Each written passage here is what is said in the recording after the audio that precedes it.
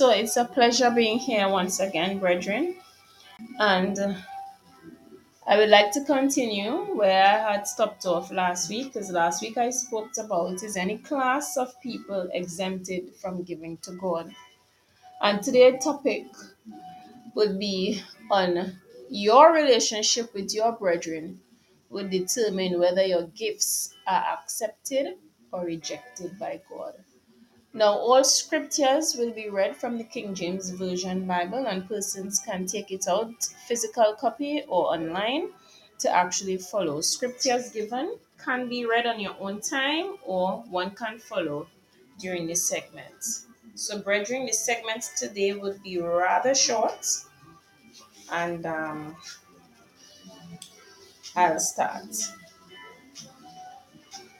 So far, we have dealt with the reasons why we should all give to God.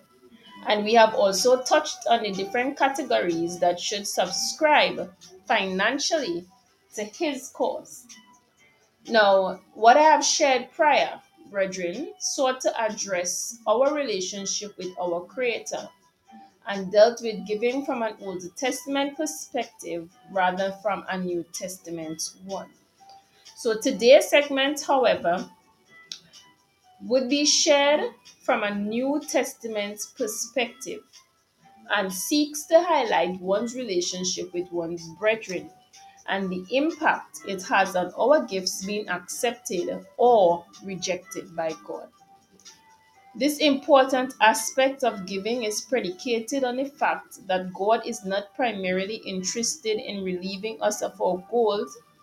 Instead, He is far more interested in the salvation of our souls. To be sure, brethren, your gifts would undoubtedly benefit those who happen to be the beneficiaries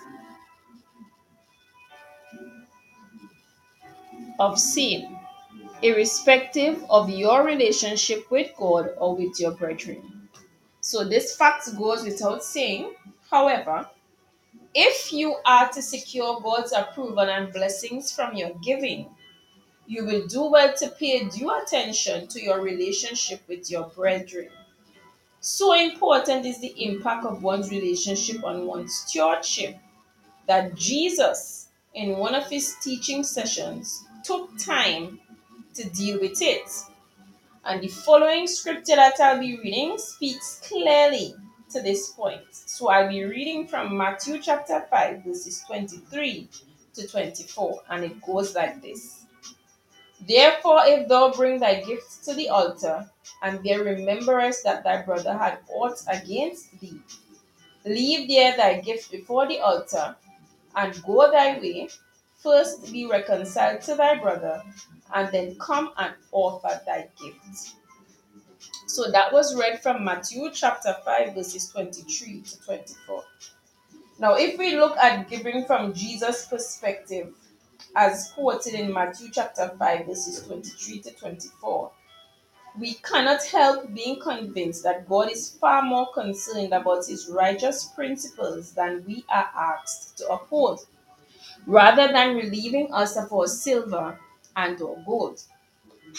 Because of this divine fact, one can easily understand why some Christians, notwithstanding their consistent giving, have not been experiencing God's promised abundant blessings.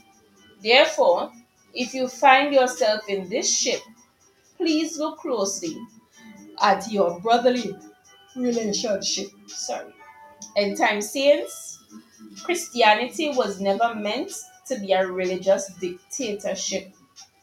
Instead, God's plan for sending Jesus was to secure the establishment of a harmonious relationship between God and his creation. On the one hand, and a loving relationship between his children on the other hand.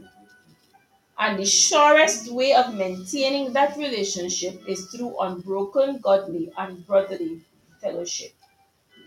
So, therefore, if with your brethren you are not speaking, and yet to God your gifts you are bringing to Matthew chapter 5, verses 23 to 24, you are now directed to see that it is yourself you are deceiving.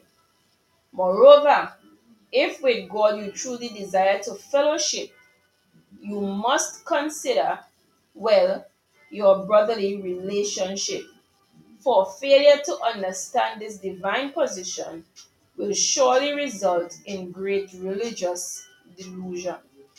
So, therefore, brethren, it is high time we wake up and cease to take our giving for granted. We must henceforth ensure that in our giving, we operate in a manner consistent with that which Jesus in Matthew chapter 5, verse 23 to 24 commanded. If this principle is adhered to, its effect in every Christian assembly will be immediately recognizable. For the blessings, financial and spiritual, shall be remarkable.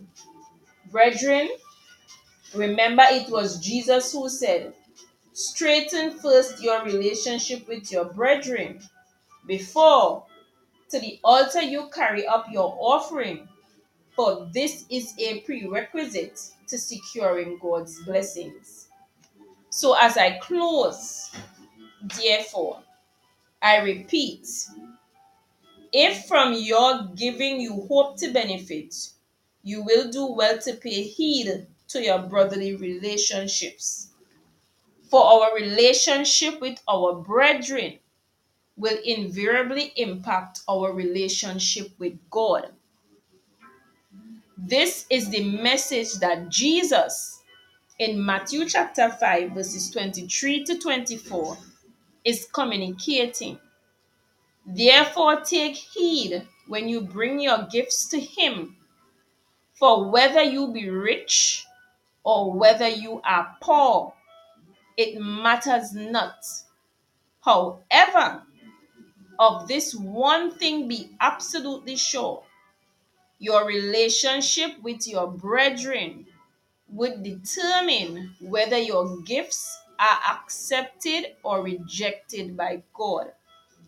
Now, if the members of each Christian assembly would take heed to the exhortation that I'm sharing today, I am sure that it will go a long way to ensuring the unity of the Spirit in the bond of peace. In addition, all the petty schisms with which most assemblies are plagued would doubtlessly become a thing of the past. Of this, I am absolutely sure. So that's the end of my segment today on sharing your relationship with your brethren will determine whether your gifts are accepted or rejected. So I will be live next Sunday again, brethren. Have a safe and productive week. Remember, Jesus Christ will be returning and He will be returning soon. Please prepare yourselves for His return.